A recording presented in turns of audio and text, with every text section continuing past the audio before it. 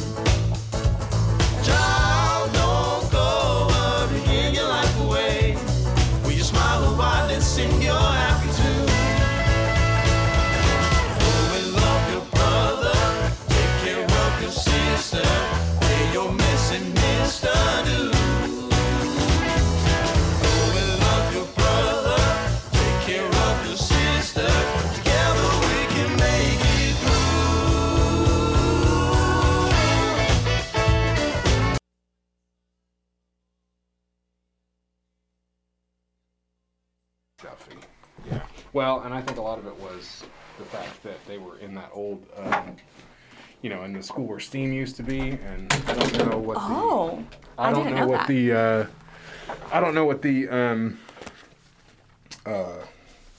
what the air circulation situation was like, but everything was just old there, so.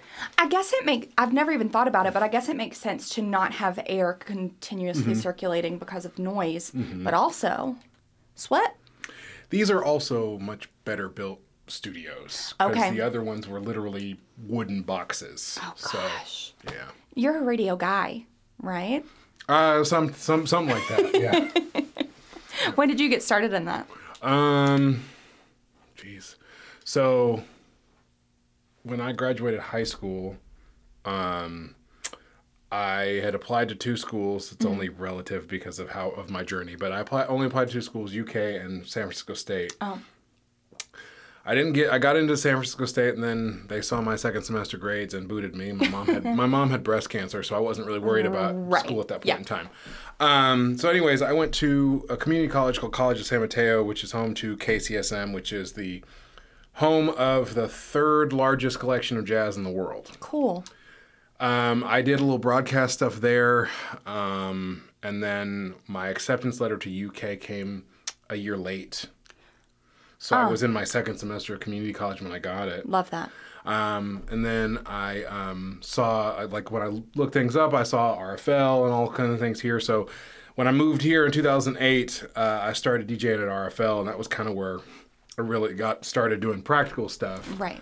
And then I've been at the station since part-time since 2012, full-time since 2019. Okay. Do you love it? It definitely has its challenges. Sure. But yeah, it's not a bad place to be. Let me grab my tea. Yeah, of course. Okay. I'm going to do a little slate, and then we'll get started. We usually do it in 2 segments. If that's good. Okay. DeBron Thomas, segment 1. Hi, DeBron. How are you? Doing okay. How are you? Doing good, thanks. What are we drinking? What is that? Yerba mate.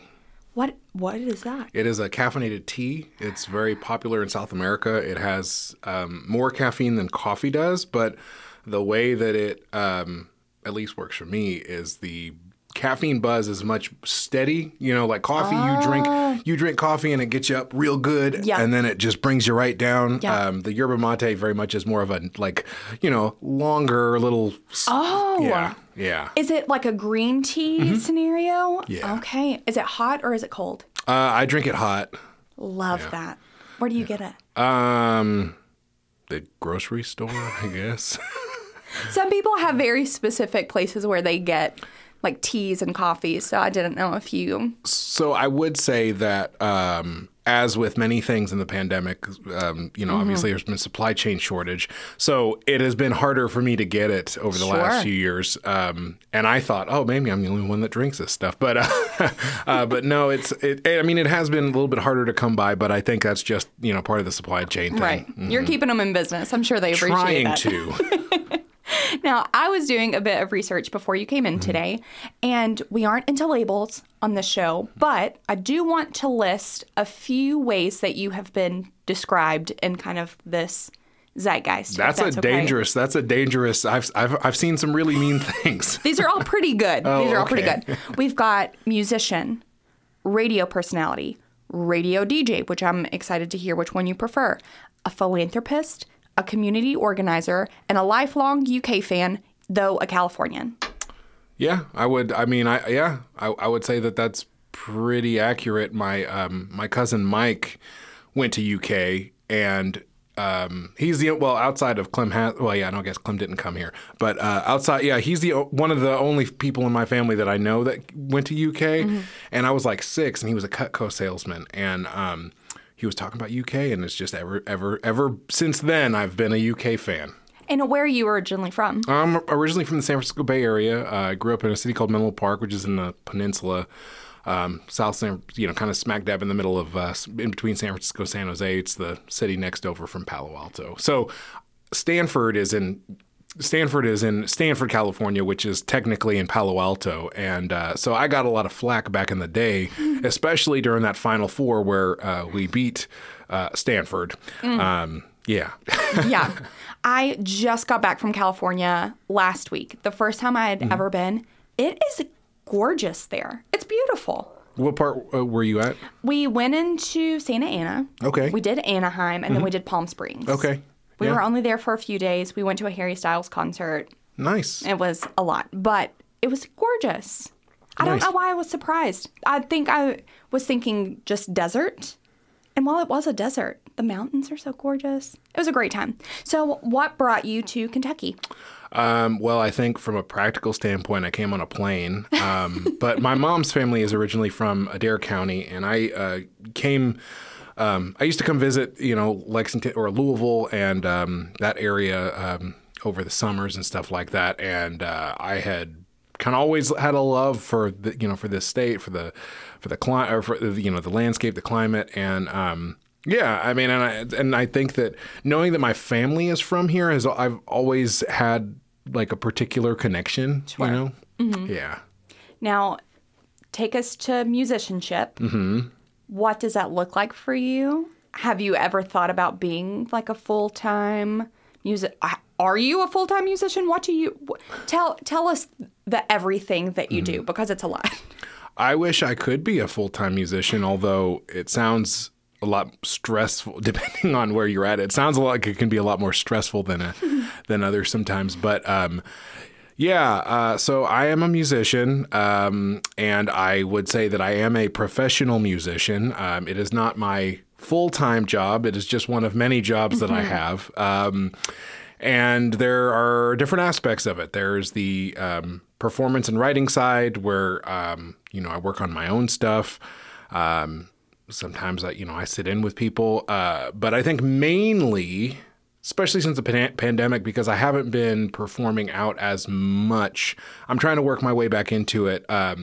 But I've been doing a lot of work with the Allegro Dance Project. It's an organization that I've been working with pretty much since they started. Gina Clavine is the artistic director, and they basically teach dance workshops with kids and young adults with specific needs. And I broke my finger like 2015. Yeah, right after my first album came out, and that was working in those workshops was my like way back into music, and it was really.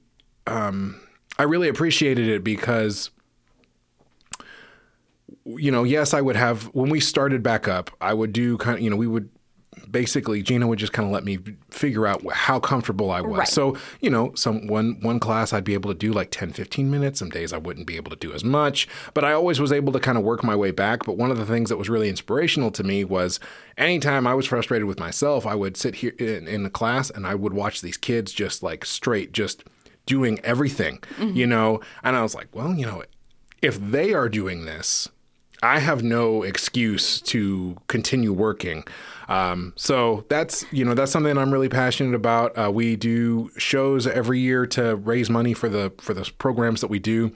And then I'm trying to think if there's any other thing that's like associated with that. I mean, because like people ask me to play, to sit in. Actually, right before the pandemic, I was doing a lot of guitar work down at the dojo. There were like several hip hop artists that had asked me to, lay some tracks down and stuff like that. And that was a part of me kind of getting back into playing music, which ironically enough, now that we've gone through all of this, it's just kind of a full circle moment. But, I really appreciate recording music. I really appreciate playing music, and I really appreciate listening to music, which I guess leads into my day job at the radio station, and I'm around that all the time. I started a show when I was a DJ at WRFL called the Crunkadelic Funk Show, and that is it airs on Saturday nights at 9 on the station. It's something that I've been doing for long time. It's wild to think. I think we're in year 14 of the Crunkadelic Funk Show, which is, again, just like really wild to think that I've even been doing it this long, because it really doesn't feel like I've even been here this long in Lexington.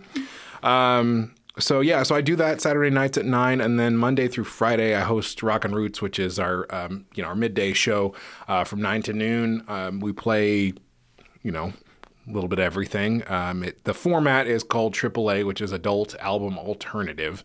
But since 2019, we really have been making an effort to diversify the playlist.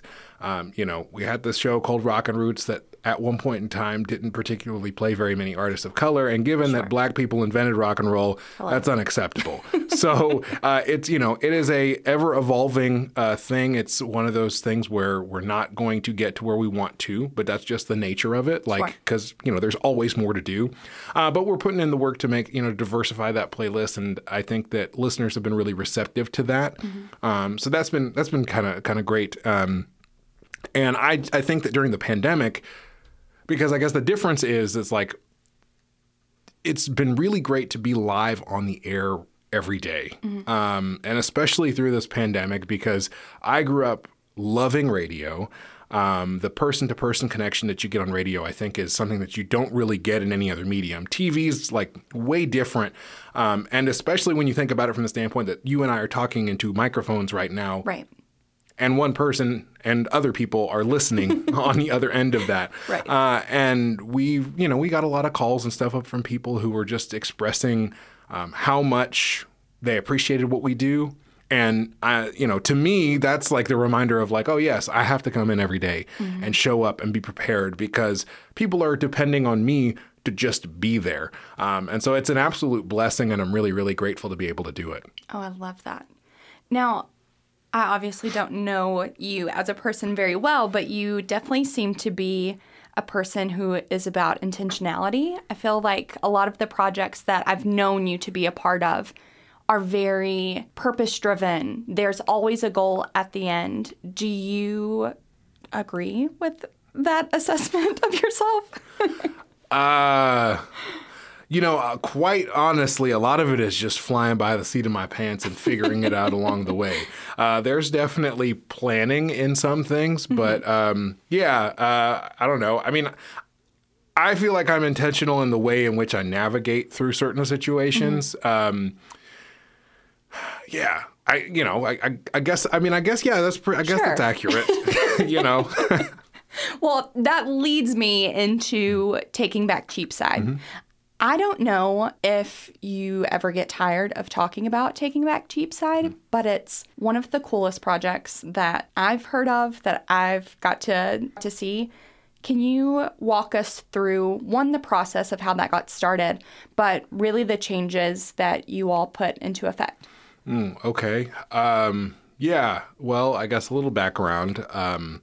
So for me, my involvement in everything kind of starts around 2012. So, Trayvon Martin was murdered in Sanford, Florida by George Zimmerman. And before I had moved here to Lexington in 2008, on actually New Year's Day of 2008, 2009, Oscar Grant was murdered by Johannes Messerly at the BART station in the Fruitvale station in Oakland, California.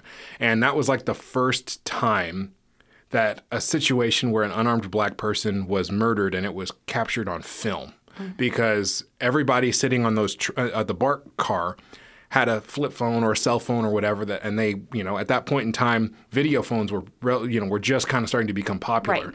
Right. And so that was a moment in time that really activated me into being really aware of kinds of things, because my parents had always talked about what it was like to grow up in the 60s. I mean, well, my mom really has talked a lot about it more since the pandemic, which has been, which we can get to later, but it's been another eye-opening thing. But for me, it's a difference between hearing about all these things that happened and hearing that this happened, quote unquote, a long time ago, even though personally I was born 20 years after the moon landing, so it wasn't that far from my life. Right.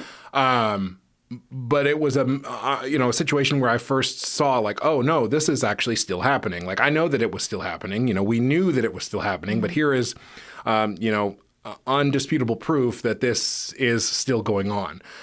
So fast forward to 2012 when Trayvon Martin was murdered, similar conversations kind of started coming back up. So for me, where I entered into that is around that time in 2012, I guess in 2013, there was a community gathering, a town hall that was put on at the Carnegie Center that Dr. Bianca Spriggs organized. And at that point in time, this was right after Dylann Roof had murdered 9 people in South Carolina.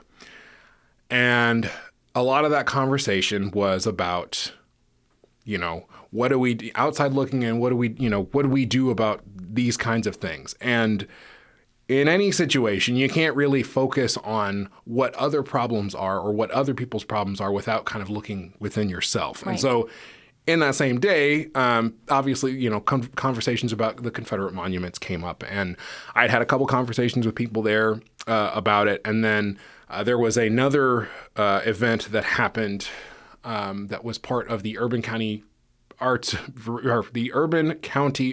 Review Board, UCARB, which was designated, which their whole purpose is to basically talk about public art and its significance and appropriateness. And so anytime there's anything related to an installation or something like that, the UCARB is, at least within the city, is part of who helps kind of create and curate some things.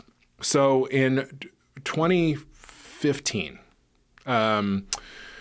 Mayor Jim Gray had asked the Urban County Review Board to look at the Confederate monuments that were formerly at Cheapside, and this was a conversation that had been going on for several years. And I should also mention that that year that the second town hall happened at the Carnegie Center, That was specifically around a lot of things, but they talked about Confederate monuments. And that was the first time I remember being in room with white supremacists that weren't hiding within the white supremacist power structure, that they were very much out and proud of their beliefs. Right. So that was kind of like an interesting prelude to what would come. So Mayor Gray had made this recommendation to the UCARB to figure out what was going on. I guess the context is someone spray painted Black Lives Matter on the John Hunt Morgan statue, and before that, about maybe 2 or 3 months before that, someone had run over the historical marker that is at Cheapside that tells the history of the space. So this marker was broken.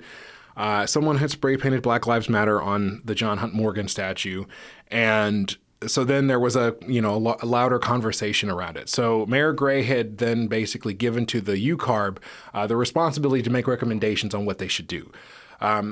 In February, or I guess in November of 2015, the UCARB had recommended that the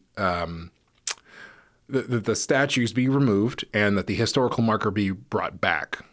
Mayor Gray, in February of 2016, came out and said that the statues would stay and that there would be added historical context to the space. And that was kind of the jumping off point for me, because it was my mom. I feel like I'm rambling, but my mom was worked in city government, and she's a big influence on me and the way that I see the world. And she was not a politician, but she was someone who worked within government that many politicians had to go through or work with. And so I was a big believer of like, okay, trust the process. This it takes a long time. Right. Yeah. And then the process was we gave this opportunity to this group of people to make a decision. They made a decision, and then the response was, well, we're not going to do that. Right. So kind of with that then, I started talking about it on social media, talking about it with lots of people. And then fast forward to June of 2016, Alton Sterling and Philando Castile are murdered in the same week. And Russell Allen and I, the co-founder of Take Back Cheapside, we were at his CD release party and decided that we were going to do something. We were going to do something about it. And so that was when we organized the very first rally. And, kind of things kind of went on from there. But that was kind of really how things kind of got started. Mm-hmm. And what do you say to those people who, and I know that you know them, I know that I know them, the people who are like, they're just statues. Like, why are we taking them down now? It's been years and years and years. And what's the point? I mean, how do you respond to that? Well, the thing is specifically at Lexington, there's a real bad problem as to whose story gets told, whose history gets told. Mm-hmm. There are so many incredible Black people that have come from this city, or just incredible non-white people, or incredible people who are not white men that have made a tremendous impact on the world. Mm-hmm. And their stories need to be uplifted in the same way in which all of these other people's stories that we've heard a million times are. And so the middle ground that I had for that was, I can understand if someone disagreed with it or whatever. But in terms of at least for myself, the frame of reference that I used to figure out whether or not I could have a conversation with someone about it is, if you can meet me in the middle and understand that there were statues of two men who fought to uphold slavery, literally standing on a space where people were bought and sold. Right. If we can get to that middle ground and like, oh yeah, no, that's not really cool, we can have a further conversation. If you're going to fight with me on that, I wasn't willing to have a conversation with you, because there's no point. I'm not wasting my mental and emotional energy on that. Right. What's next? I mean, you talk a lot about there's more work to do. What does that look like? Well, I mean, I don't know. Pick a direction. There's a lot that can be done. There's a lot that can be changed. I think that right now in this moment that we're in, I'm kind of curious to see where the allyship of things are going to go, because when George Floyd was murdered in 2020 and we were all locked in our homes and people were forced to watch something that happens every day in America, the reaction was, can you believe that this happened? This is so terrible. Yes, I can believe that it's happened because I've read history. And if it's, like if you look in history books, you read things and you learn things, you know that these things are, the system isn't broken. It was literally designed this way. And so I think that kind of like the Black Lives Matter movement itself has in a way kind of become codified the same way that like Pride has, where you have all of these corporations selling rainbows and all of these things, but do they really care about those people, right? I've seen so many things that are like, I care about Black Lives Matter, buy this T-shirt, you get whatever % off. And it's been really, I don't know, fascinating. Maybe that's not the right word, but it's been really interesting to watch this happen, because we've lived through this time where we have seen the beginning of this particular movement, and now in some ways it has kind of been turned into something that it's not. And so I think that one of the things that needs to happen is that stuff needs to stop. This work isn't a let me get a picture, It's not trendy. Like it shouldn't be a trend. Right. Yeah. It's not a fad or anything. This is movement work that has been going on for generations. And personally, I understand that many, many people have sacrificed in many, many ways for me to be here, for me to be able to sit here talking with you, for us to have this conversation in this building. And so it's not a trivial thing to just be like, I want to just, show up and do this. No, we want to do tangible things to really help create a better world. So to answer your question, I think there's a lot of different directions that we can go. I think that from a very, very basic standpoint, if people can learn to listen to those who are directly impacted by things, and really step outside themselves and maybe learn to listen what other people's experiences are like, I think that then collectively we can move forward and really start to really build more things. And, it is happening for sure. This work doesn't happen without solidarity and intersectionality. But I think that there's a long, long road that we have ahead. But I feel like right now in this particular moment, we are making that change happen every day. And I want to touch on it, not a deep dive, but the Lexington Black Prosperity Initiative. That's something that you are a part of. It's something that was established at Bluegrass Community Foundation, very near and dear to our hearts. Can you give us a glimpse of what that organization looks like and the steps that you all are taking to do that work that is needed? So outside of like Take Back Cheapside and stuff. I've been really intentional about doing a lot of the work that I do in the background. See, there's that word, intentional. Look at that. I put it in there. Yeah, you did. Maybe you manifested me to say that a lot. But yeah, like I said, I've kind of made sure that, I navigate in ways that are a little bit better for my mental health. And the Lexington Black Prosperity Initiative has been one of the things that I've been really, really blessed and honored to be part of. We've been able to help fund some really incredible projects, and particularly one that's near and dear to my heart, which is the Digital Access Project. Yes. But the Lexington Black Prosperity Initiative is housed within the Bluegrass Community Foundation, and its purpose is to provide money and to create Black prosperity in Lexington. So we've given several individual grassroots leadership awards where we just award individuals in the community money for with no strings attached. Yep. They get to do whatever they got to pay taxes on it, but they get to do with that money what they choose to. And I think that in movement work, in any community work, that kind of thing is incredibly invaluable, because people are not getting paid most of the time to do this work. And even when people are getting paid to do it, it is a job that still has parameters and things. Right. So it's been really wonderful to be able to reward people for their work and their generosity. And then in addition to that, being able to fund programs that are really going to make a really substantial change in Lexington. And as I speak to the Digital Access Project, which is a project housed with the Bluegrass Community Foundation, the Lexington Black Prosperity Initiative, the University of Kentucky African American Americana Studies program, the CIS Institute, and the Fayette County Clerk. I'm sure I'm missing somebody. Oh, the Knight Foundation. Yes. This project is all about digitizing records of formerly enslaved individuals. And it's personal to me because when we started really talking to people about Cheapside and the Confederate monuments and the history of that space, one of the things that was told to me by historians and reputable people around town was that these records were destroyed. They were lost years ago. It would never happen.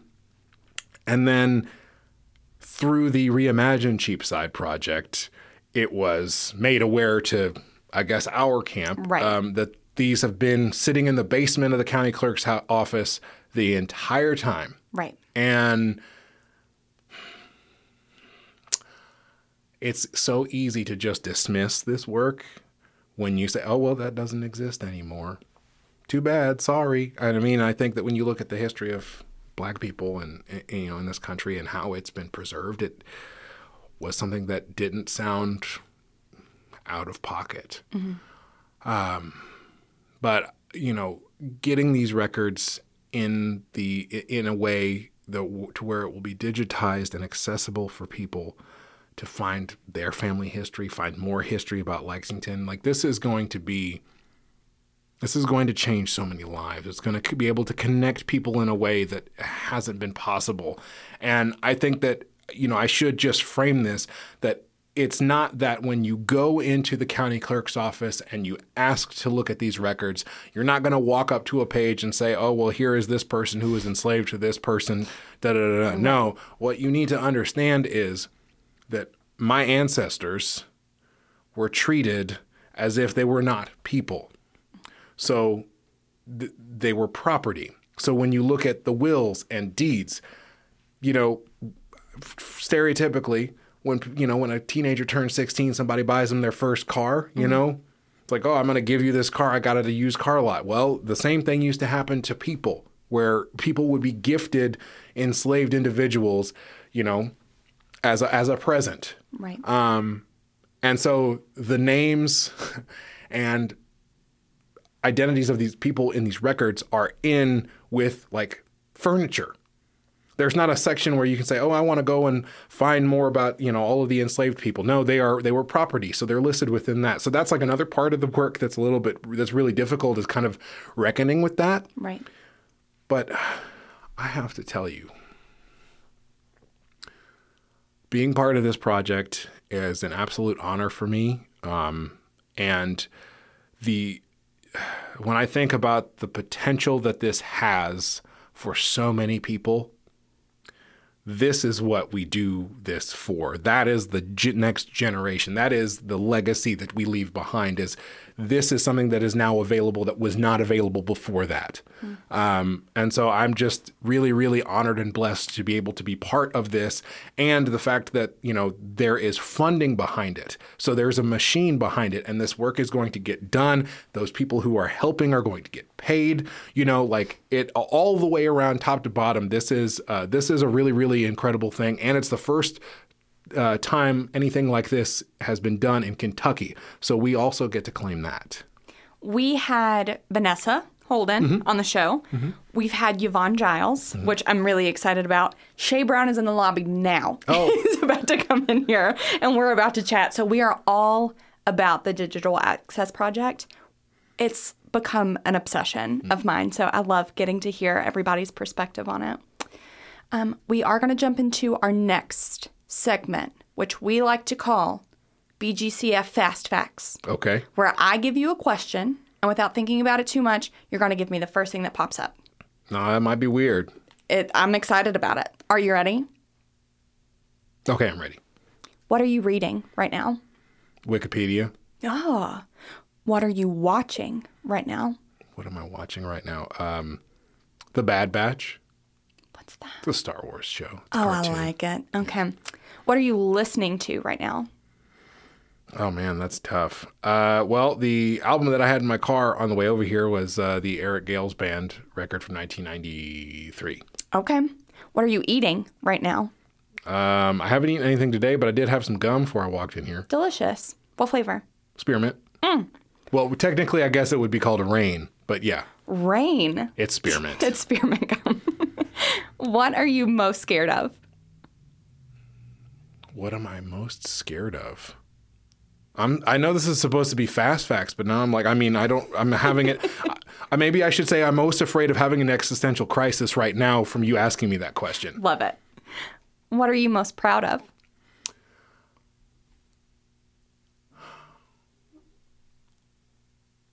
I'm proud that I'm proud that those statues are gone. I'm proud that the park is named after Mr. Tandy, and I'm proud that there are many, many, many people in this city that are continually working to make it a better place. Amen. Who do you look up to? My mom. What are you looking forward to? Ant-Man and the Wasp: Quantumania. Hey, me too. Why do you love our community? I love the people in this community. I love this community because this community has shown me a lot of love. And I don't think that I would be the person that I am if I was in a different community. And there's just so many talented, incredible people here in this city. Why do you love yourself? Oh, I don't know that I do, to be honest. That's an honest answer. We get that a lot in here. Last question. Where can people find you? Where can people get in touch with you? You're a busy man. So how can people get in touch? I need a person, I think. I need a person so that I don't have to answer things because sometimes just responding to messages is an anxiety trigger. DeBron needs an intern. Look, I don't have any money to pay anybody, but I'll figure it out. I don't want an intern. I need an assistant. Yeah. How can people find me? Well, I'm on the air 9 to noon, Monday through Fridays and Saturday nights at 9 on 91.3 WUKY. You can figure out, how to follow me there. I am on the social medias, but I'm currently taking a social media break. As everyone should. Everybody should do that. DeBron, thank you so much for being here. Thank you so much for having me. It's been a blast. Yeah, please come back and visit, and I'm sure we will have tons more to talk about in the future. Oh, and I guess I should say we'll continue to do good. We will continue to do good. Oh, we will continue to do good. I appreciate you. Thank you. I appreciate you. Bye. Thank you so much for joining us today on the Do Good Radio Hour, brought to you by Bluegrass Community Foundation. We'll be back next week right here on Radio Lex, or you can listen to us anytime on Spotify and Apple Podcasts. In the meantime, you can follow us on Instagram, Facebook, and TikTok at BGCFKY, or visit us at bgcf.org to stay up to date on all of the latest giving and do-good opportunities in our community. Until next time, I'm Courtney Turner. Do good and be well. You are listening to the Do Good Radio Hour on Radio Lex, WLXU 93.9 LP FM Lexington. Our theme song is Happy Tune, written and performed by Brother Smith. The views expressed on this podcast are not necessarily the views of Radio Lex, its board of directors, or Bluegrass Community Foundation. The views expressed are solely my own and the guests'.